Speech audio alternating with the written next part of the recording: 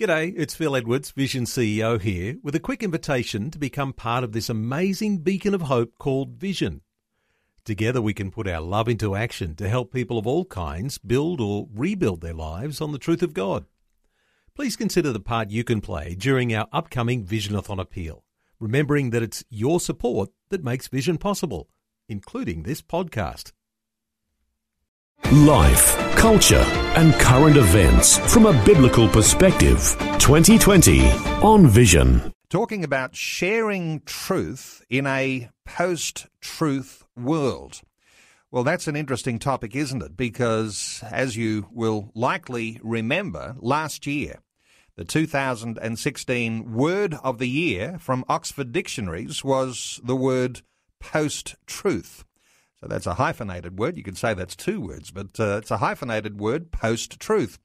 Well, we watched in the US from a distance that tension-filled presidential campaign where truth-telling took a back seat. We saw the emergence of people who were sharing fake news articles that hardly met the lowest levels of journalistic integrity. So we recognise that the world is a changing place. Things are changing rapidly, and so it's not unusual for us to see the need to talk about this post-truth ethos. As Christians, we need to be thinking about how we share the gospel, because the world might be changing, but the gospel has not. So what does sharing our faith look like in a post-truth world? It is always good to welcome our special guest through this coming hour, Stu Miller, the founder of Train to Proclaim. Stu, welcome back to 2020. Thank you, Neil. Great to be back. Stu, before we get into this really tough topic, you've spent some time over the summer months visiting New Zealand, which I must say is your homeland. And Yes. You've probably come back with, a revitalised Kiwi accent. We won't hold that against you, though. Crikey, fair dinkum. Timey kangaroo down sport, Neil. All right, okay, we'll see if you can maintain that through the whole hour. How'd you go in New Zealand? Because you were there and doing a lot of ministry and evangelism training. How are the Kiwis doing? Are they doing okay with evangelism? They are, actually. There was a lot of interest in having training. I went from church to church training with our app. We've spoken about it on the program before. It's called G7, Gospel in 7, and it's a great way for Christians to be able to pull out the phone and just share really breezily, very naturally with someone and say, hey, have a look at this, and then take them through the gospel message. So I was teaching people how to do that over the summer. It was actually the first time. We've lived here for 12 years, Neil, but every summer we've gone back. So we go back for three months over summer, and because I run the ministry in New Zealand as well. And this is the first time in 12 years I haven't got back to my home church to see friends, because I was just booked out every Sunday. So it was fantastic. There's a lot of interest, a lot of enthusiasm for learning how to share your faith. So I was really encouraged. Now, when we talk about post-truth, does this sort of thing come up in questions when you're doing an evangelism seminar or you're speaking at a particular church? Do people raise this, or is this something that people are not talking about? Should we be talking about it more? But what's your reflection on how people are thinking about a post-truth world? Yeah, I definitely think we should be talking about this more, and it does come up in seminars. People ask the question, well, hey, we're sharing the gospel, but people don't even believe in God, or they don't believe in truth itself. Like, they just think truth is relative. They just think everyone's right. Aren't all the religions the same? And we're in this era. We've gone past the modern era where everything was science-based and facts, and if you can't prove it, if there's no evidence, then it's not real, and it was very, when I was growing up as a young man, that's what the era that we're in. And then we've gone past that because people have realised how shallow that is, and that there's more to life than what you can see and touch and feel and smell. We do have a soul, with love. Try and put that into a chemistry, test tube or something. There's a whole lot of things that we just can't, get science to define, or there's a whole lot of elements, a whole spiritual side to us. And so people are recognising that, and they're going past the scientific, the modern era, into this postmodern era or post-truth era where, everyone's right. and we're dealing with people, as I go out on the streets or talk with non-Christians in general, a lot of them are just, but there's many paths to God. There's many ways to God. Surely you're not saying that you're the only one that's right and everyone else is wrong. It sounds so narrow-minded, so bigoted, And so I think we've really got to discuss this, because we don't want to come across as bigots. We don't want to come across as arrogant and we've got all the answers and no one else has got it, and we've got the truth, and an environment where the people's worldview are going, man, that's just not on. You can't say that. So how do we communicate the gospel, which is so clear-cut, in a world like today? So it's going to be a great show today, Neil. I think it is, and I'm hoping that there'll be a lot of listeners who will be wanting to involve themselves in this conversation, and having our talkback lines open on 1-800-316-316. I feel like, and there'll be those who are older than I who might have been talking about this idea of being postmodern or a postmodern era. But I feel like I've known about this idea of being postmodern, a postmodern world, for about a quarter of a century. And when I first started to hear about it, it was all so strange, and I didn't really understand it very well. Yes. But as I began to grapple with that and tend to have a grasp on what that all means, in recent times, we've started to see it come to the fore. It's like floated to the surface. It wasn't just something that was philosophically being thought about. Now it's here. Now people have their own fake news that they want to believe. They want to believe the stories that they are reading, even though they might even be told those are fake news. And so people are gravitating towards what they want to believe rather than what is true. Well, if you've got a worldview that says there is no truth, there is no absolutes, why can't something that's fake be true? Because nothing's true anyway. So it's just everything's about perception. And so, that like you said with the elections, it's not about the truth. It's about the perception of what people think is right. And so, it's very, very interesting. And so as a Christian, if we're sharing the gospel, well, people will think, oh, well, that's your perception. That's your truth. It's not my truth. Now, we, of course, would respond and say, well, if it's true for you, it's true for everyone. It's true for me. If something's true, it's true. That's by nature. Truth is actually very exclusive. And we want to be this inclusive, we want to include everyone. And it's a lovely thought to want to include everyone, include all the religions. Everyone's right. Let's all hold hands and sing Kumbaya, let's all just love one another and be at peace and accept everyone's right. Well, unfortunately, when you've got mutually exclusive things being said, they can't both be true. It's just a logical fallacy. Well, bring Jesus into the picture here because, as I've said, and perhaps even in a conversation with you, a time or two even, when we think of those words that Jesus said when he said, I am the way, the truth, and the life, no one comes to the Father but by me. One of the most divisive, one of the most inflammatory things that anyone in the history of the whole world could say, and perhaps the most inflammatory thing, and especially inflammatory when we start talking about a post-truth world, because Jesus says, I am the truth. That's right. How do you feel about the strength of that comment? Oh, I think it's fantastic. It's very polarizing. And, a lot of people hate that saying of Jesus, and they react to it quite badly. We had a stall at the Mind, Body, Spirits Festival last year. I think we might have even discussed it on the air, I'm not sure. But we had, and that actually really illustrates the rise in postmodernism and this whole worldview, because so many people are getting into all sorts of different crazy new age things that have no basis in truth or science or anything really. It's just they just believe it because they want to believe it. And so there was all these sorts of things floating around there. It was unbelievable. There was past life regression therapy, and then there was even one for interpast life regression therapy. And you're paying all this money to these people to help you therapy between your lives, and there's no evidence for any of it. But anyway, at this show, we're encountering people all the time, and that was a verse we used multiple times because people just couldn't get the concept that Jesus is the only way. And when we said, well, Jesus has said this, they're like, oh yeah, well, that's okay. And I said, well, is he telling the truth or not? And then there's this big pause because it really is polarizing. Either he was lying or he was telling the truth. If he's telling the truth, you need to follow Jesus because he is the way, the truth, and the life. If he's lying, hang on a minute, you just said everyone's right. Yes. You can't have it both ways. It's an illogical position. People go, but everyone's right. And I go, oh, well, I disagree. Oh, no, you're wrong. And I say, hang on a minute, you just said everyone's right. You can't say I'm wrong. That's right. But when we see that this is something that's been traditional, it's been a part of the ethos of who we are as a nation. We've grown up with it.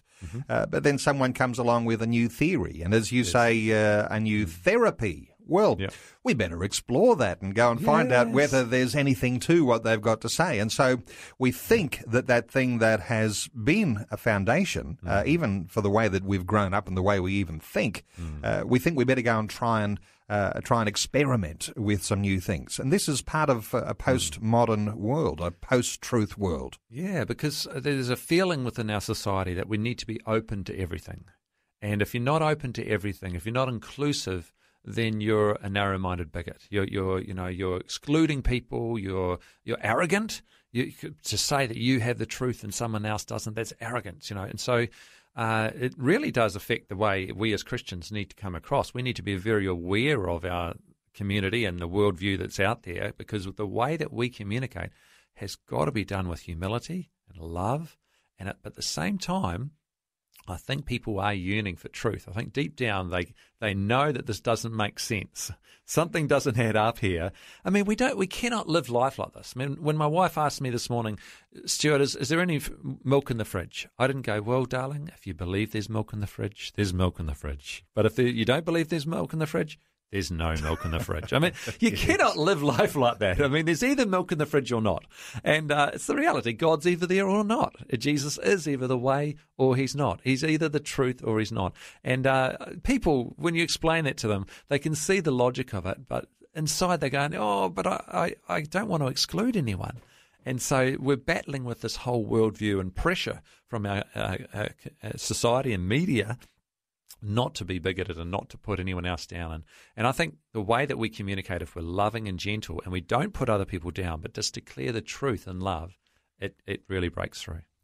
We are, aren't we, afraid of that word bigot. Yes. And, I suppose there is a certain point where you need to get to where you say, oh, I don't care what people say. I only want to be able to declare the truth. And I want to be able to declare that because I have a love for Jesus, not because I'm being coerced to be able to say, well, such and such said I have to say this, and therefore I'm going to, put my neck out and, risk those sorts of criticisms. But we have to get used to the idea that people will call you names if you do stand for truth.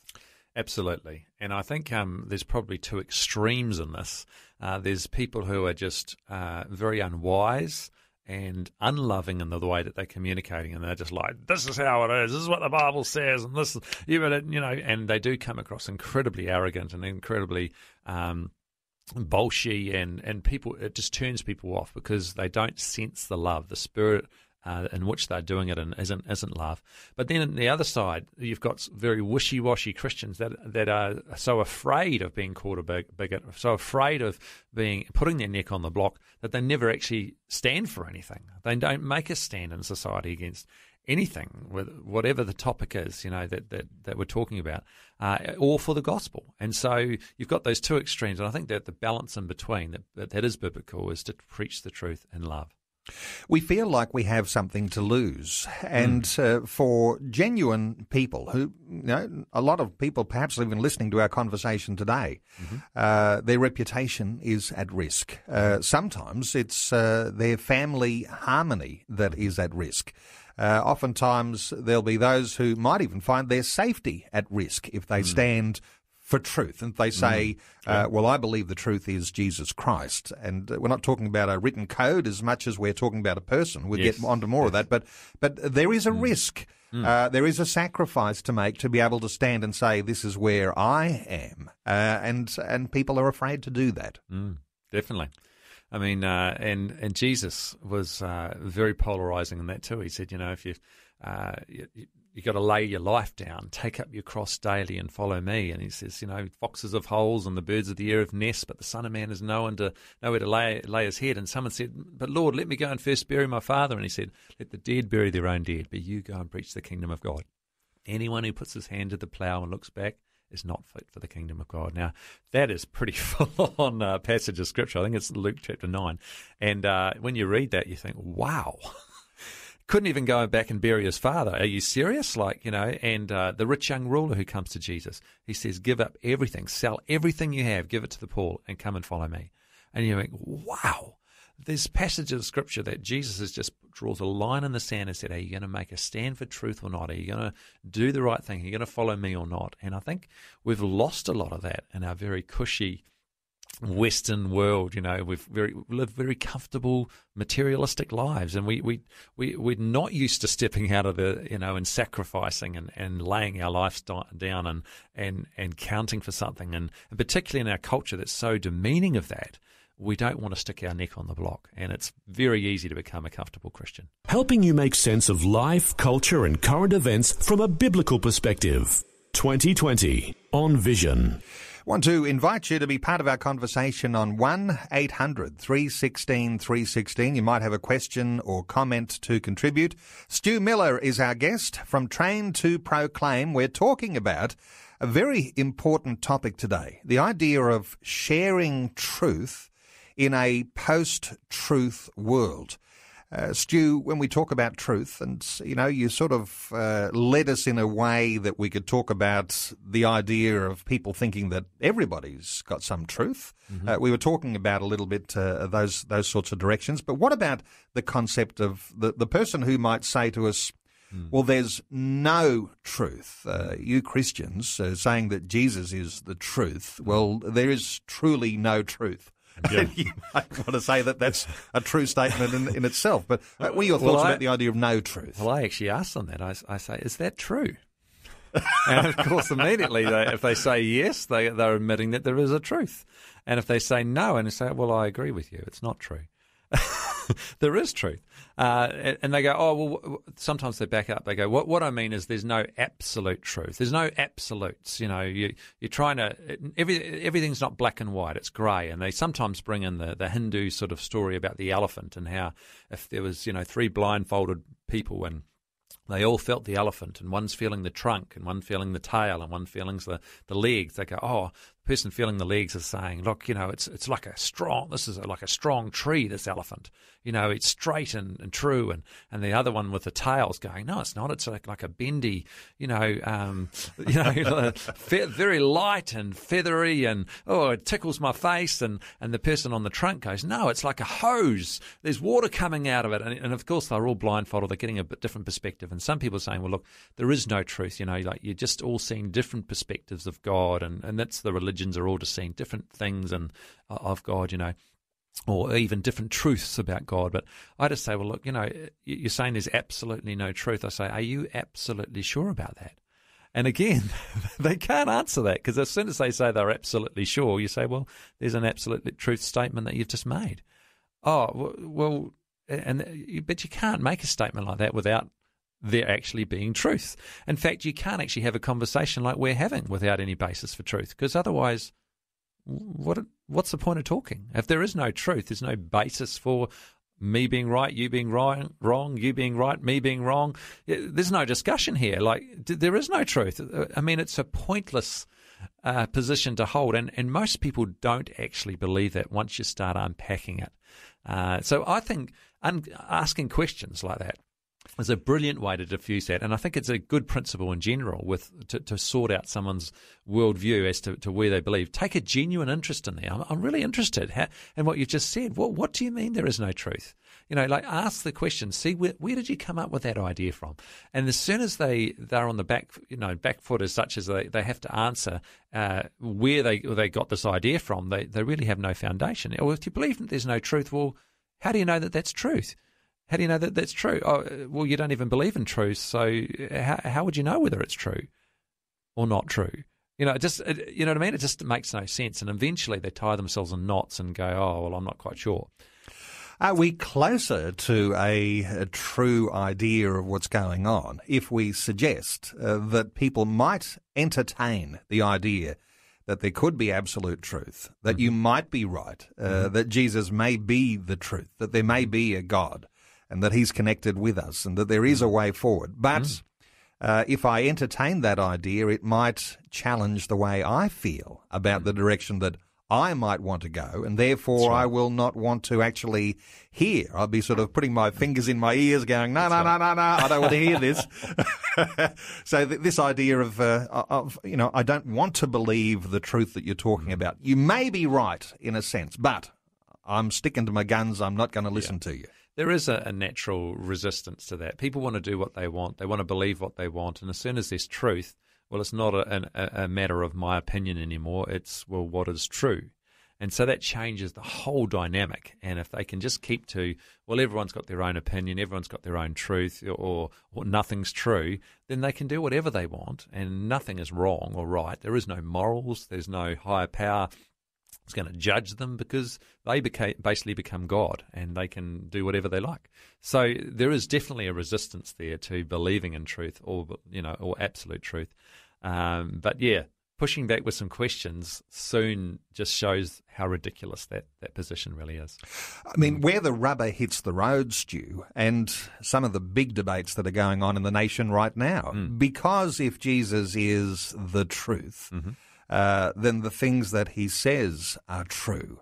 So when we have the big marriage debate that's going on at the moment, this is one of the most hotly contested debates that is happening in the nation right now. Christians even wondering whether they should stand on one side or the other. And do I stand on the side of Jesus here? Am I really concerned that he's the truth, or should we just be loving and nice and see this whole issue of marriage crumble? Because if Jesus says, a man shall leave his mother and father and be united with his wife, and the two shall become one flesh.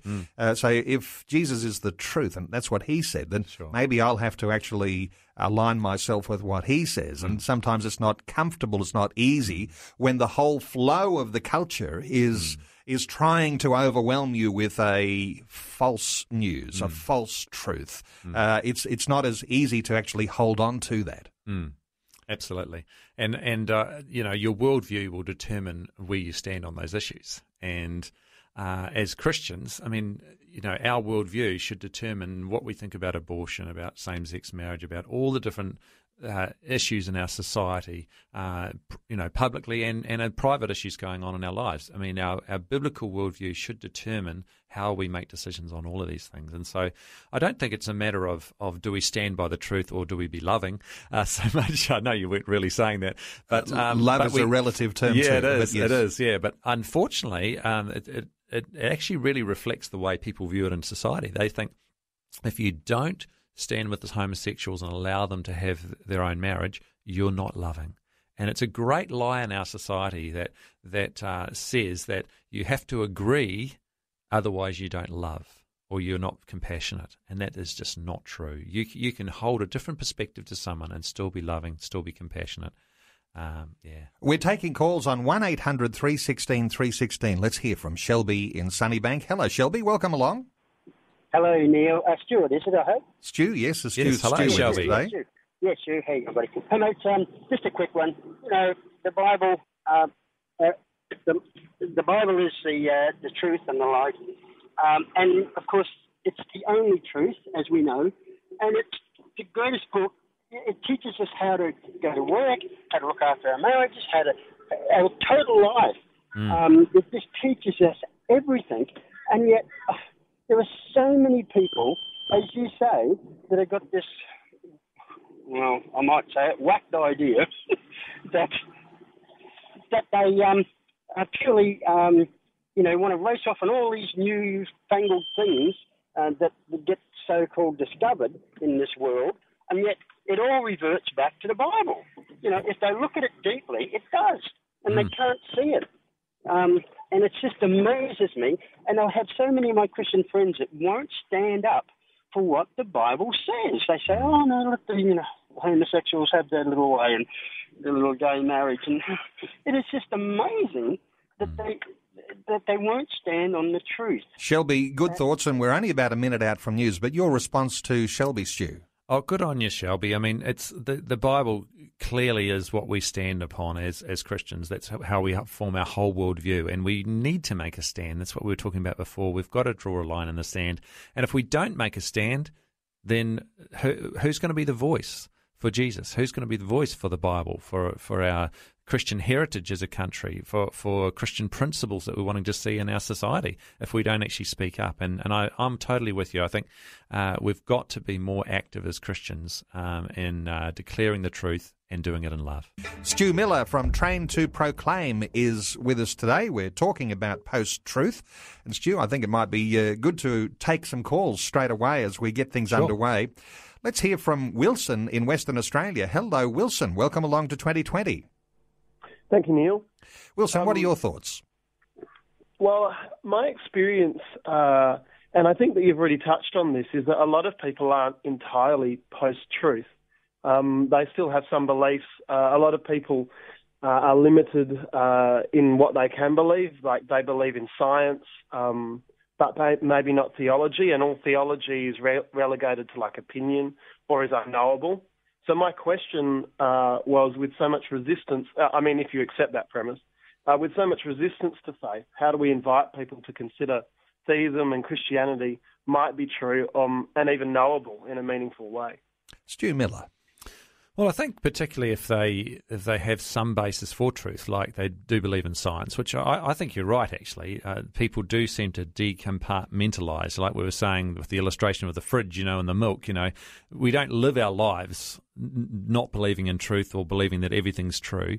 Most of our lives is just not lived like that at all. But when it comes to theology or belief about God, then all of a sudden, there's no truth, or everything's true. So I think you've touched on a really interesting thing, Wilson. For me, I bring the two together and I say, well, look, for example, if someone says that all the religions are the same, I say, well, that's really interesting. How can they be the same when they're saying completely opposite things? I'm really interested to know, and I ask questions of them, and then they've got to answer that question and say, well, I know that I should be able to have a logical answer for this, but I put this in the everything's right, everything's true basket, and all of a sudden I've got a question to me, and it makes absolutely no logical sense. Why am I applying a different principle to theology than I do to the rest of my life? And so that's a good thing. I often bring in the three main worldviews with people, which I find is really helpful. There is the belief that there's only one God, belief that there's many gods, and the belief that there's no God. So it's monotheism, polytheism, and atheism. And I say to people, well, which one's right? You've got to put your foot in one of these camps, because if there's only one God, then there can't be many gods and there can't be no God. Clearly, they've got to be wrong. But if there's many gods, there can't be only one God and there can't be no gods. Clearly, those two are wrong. But if there's no God at all, then there can't be one God or many gods. I mean, one of them has to be right and two of them have to be wrong. So which one is it? And then all of a sudden, logic takes over and they go, you're right. One of them has to be right. Which one is it? And how can I know for sure? And so that starts the basis of a conversation with people once you establish there has to be truth. And then you can go on to, well, what is true from there? Wilson, still with us, you started talking about science and God. And I would tend to think along the lines that, of course, science is something that we all have an appreciation for. But when you leave God out of the picture and you say that science all of a sudden becomes your focus as God, you are talking about a difference then between science and scientism. Scientism becomes, like, put an ISM on the end of it, and it becomes all of a sudden your God. And for a lot of people, and particularly people who are atheist, they love to, they want to put their name against that shingle and say, I'm believing in the God of science. Is that the sort of question, that's the sort of direction you were going with your input on 2020 today? Well, I think you're right that scientism and science has some religious assumptions behind it. I think my question, and I want to follow on from what was just said as well, is many people, even if you convince them that there is such a thing as truth, would deny maybe that you could even know which of those three possibilities is true. Like, how could I possibly figure that out? Whether atheism, theism, or polytheism. How could I know for sure? Can I know for sure? Is it worth even having that conversation? I think many people have given up.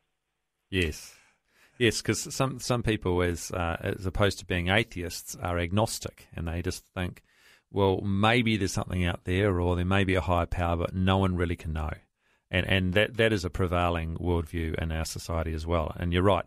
So I think the first thing to establish is we can know truth, and then the second thing is we can actually from there know what truth is. So the first thing is there truth? And then once you've established that, you can establish we can know truth. But the big question that you're probably asking is, well, how do you get a person over the line with that? I would say there's two things. One is I use the gospel because I believe in the Bible.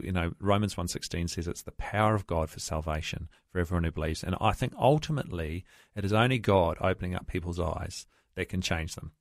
Because honestly, I've talked with people to 2-3 hours at a time, and I've given the best illustrations and all the logic, and I've gone through and explained and answered all their questions, and they still go away not believing. And I go, wow, did I achieve anything there? And I feel like I've spent my whole time defending my faith rather than presenting it. But since I've started using the Gospel in 7 app that I often talk about, it presents the gospel to someone and it confronts them with, well, is this true or not? And they go away, even if they're an atheist, they go away, well, I don't believe in the Bible, I don't believe in what you've just said. But in the back of their mind, they're going, well, man, the ramifications of this are huge. What if I'm wrong? And I just pray for people because ultimately I think it's only God that can touch people's lives. So I'd say I believe in the power of the gospel. I believe in the power of the Holy Spirit to reveal, to bring revelation to people's minds, and also believe in the power of connecting with people and asking questions and using logic. And if someone is actually open, they will actually, then maybe what you say can break down a barrier for them coming to faith. But if they're just using it as a smokescreen or a red herring, then you're just going to end up in an argument, and you've just got to leave to God to sort them out. Is that helpful? Yeah, that is really helpful. And I think it makes a lot of sense. I think without a God of truth there, knowing truth would be very difficult. So that reliance on God to reveal truth is a sensible thing. It's so easy to get caught up arguing without ever actually presenting the gospel. That's right. Absolutely. Wilson from WA, thanks so much for some great input today here on 2020. Our talkback line open on 1800 316 316. Let's keep taking some calls. Ursula is in New South Wales. Hello, Ursula. Welcome along. Yes, good afternoon.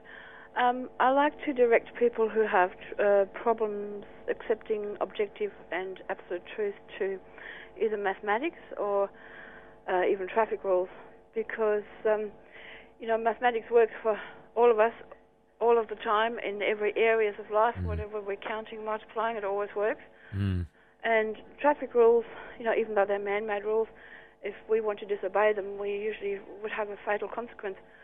So that idea of what happens when we ignore truth, to bring that back to a tangible understanding and the dire consequences of it, I think that might make people think of maybe if truth is real in the tangible things, maybe it's real in the things that are still... Good thoughts, Ursula. Let's get a response from Stu. Definitely. I think they're two excellent examples. And we were talking before about how people decompartmentalise things. They say, well, look, science and mathematics and all that sort of thing. Well, that's got laws. That's got truth. That works, and it works universally for everyone. But religion or theology, well, that's just whatever you believe, And I think linking the two together is a key thing. An illustration I like to use is, I say to the person that I'm speaking with, if we both went up to the top of this tall building that, is normally a tall building around, and we both jumped off the top, but I didn't believe in gravity, but you did. Well, you're going to come crashing down and you're going to die or severely hurt yourself. But I'm not. I'm just going to float around because I don't believe in gravity, right? And the person normally looks at you strangely and goes, yeah, you're kidding me? Of course that's not true. You're going to come crashing down as well. I say, well, you know what? If this is true, what I've shared with you today about God, then, the moment we die, we're going to meet God and we'll know it's true. And if it's true, it is true. You know, and just like the same as if gravity's true, the moment my foot leaves the top of that building, gravity takes on it over. It actually doesn't matter what I believe. The truth is the only thing that matters at that point. And I say it's the same with God. So, if you can somehow link, like I love what you're doing with mathematics or the road rules or gravity or whatever it is, to link the two together. It's a very powerful illustration. Ursula from New South Wales, thanks so much for your input today here on 2020. Let's take another call. Robin is in Mount Morgan. Hello, Robin. Welcome back. Yes, hi. Stu just took one of my best examples about the gravity. That's what I often say.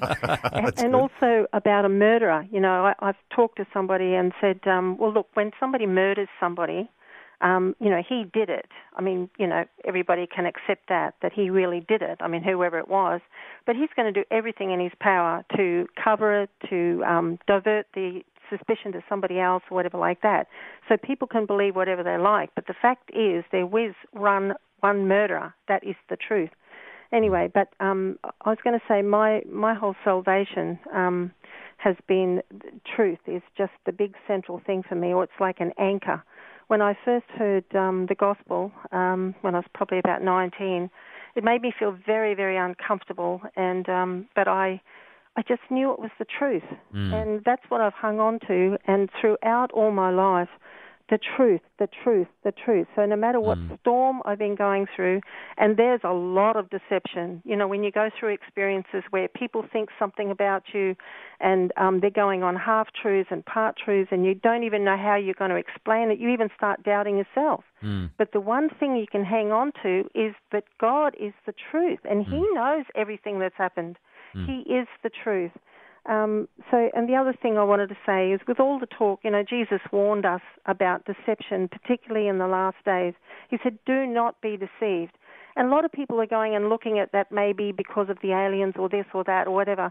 I think that, look, the whole point is if we're not so closely related to the truth, which is Jesus Himself, in reading His Word and spending time with Him and hearing from Him, then we can be deceived, because that's the whole point of deception. You don't even realize that you're believing a lie. That's true.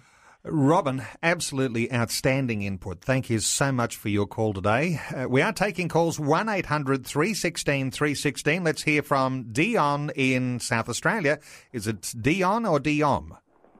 Well, that sounds pretty close to me anyway, so let's just go with Dion. Dion, what are your thoughts? Hey, listen, I had a conversation the other day. Sorry, I've been trying to follow you guys, being in and out of the car all day, but I had a conversation a few days ago, with a co-worker who claimed not to believe in religion or the Bible, but claims to be an absolute devotee to science. And I tried to persuade him to at least to consider that.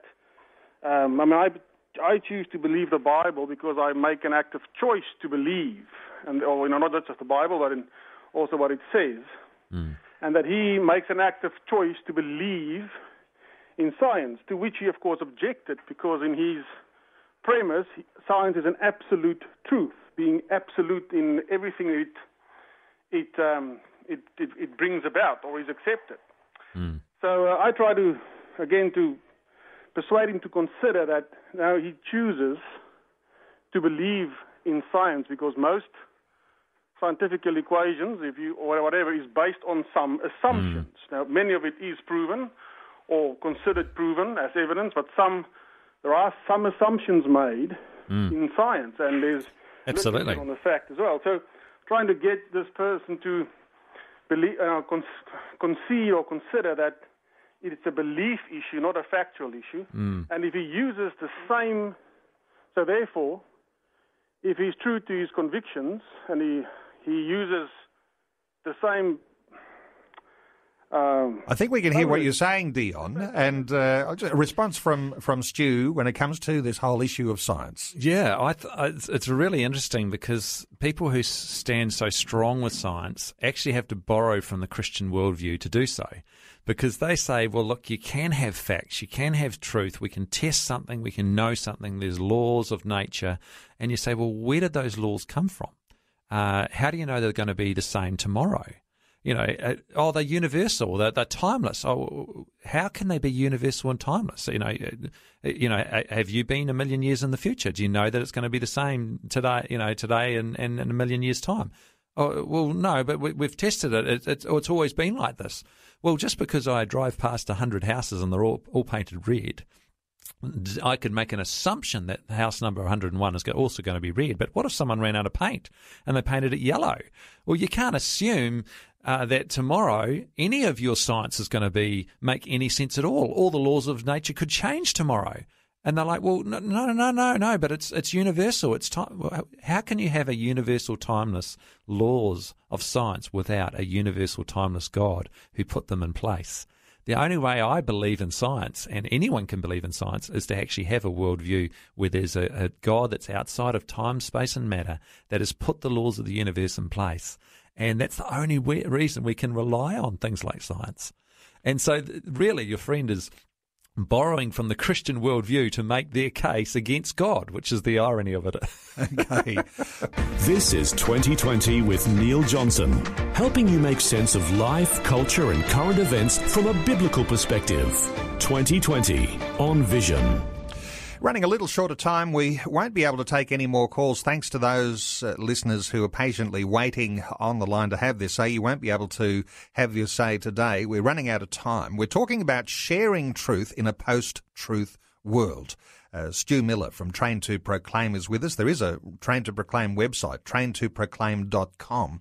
Stu, as we're drawing some loose ends together, and just in these last few minutes of our conversation, because listeners will be saying, okay, we're talking about truth. You've said preach the gospel. The gospel itself confronts those fake issues that people are searching and following after.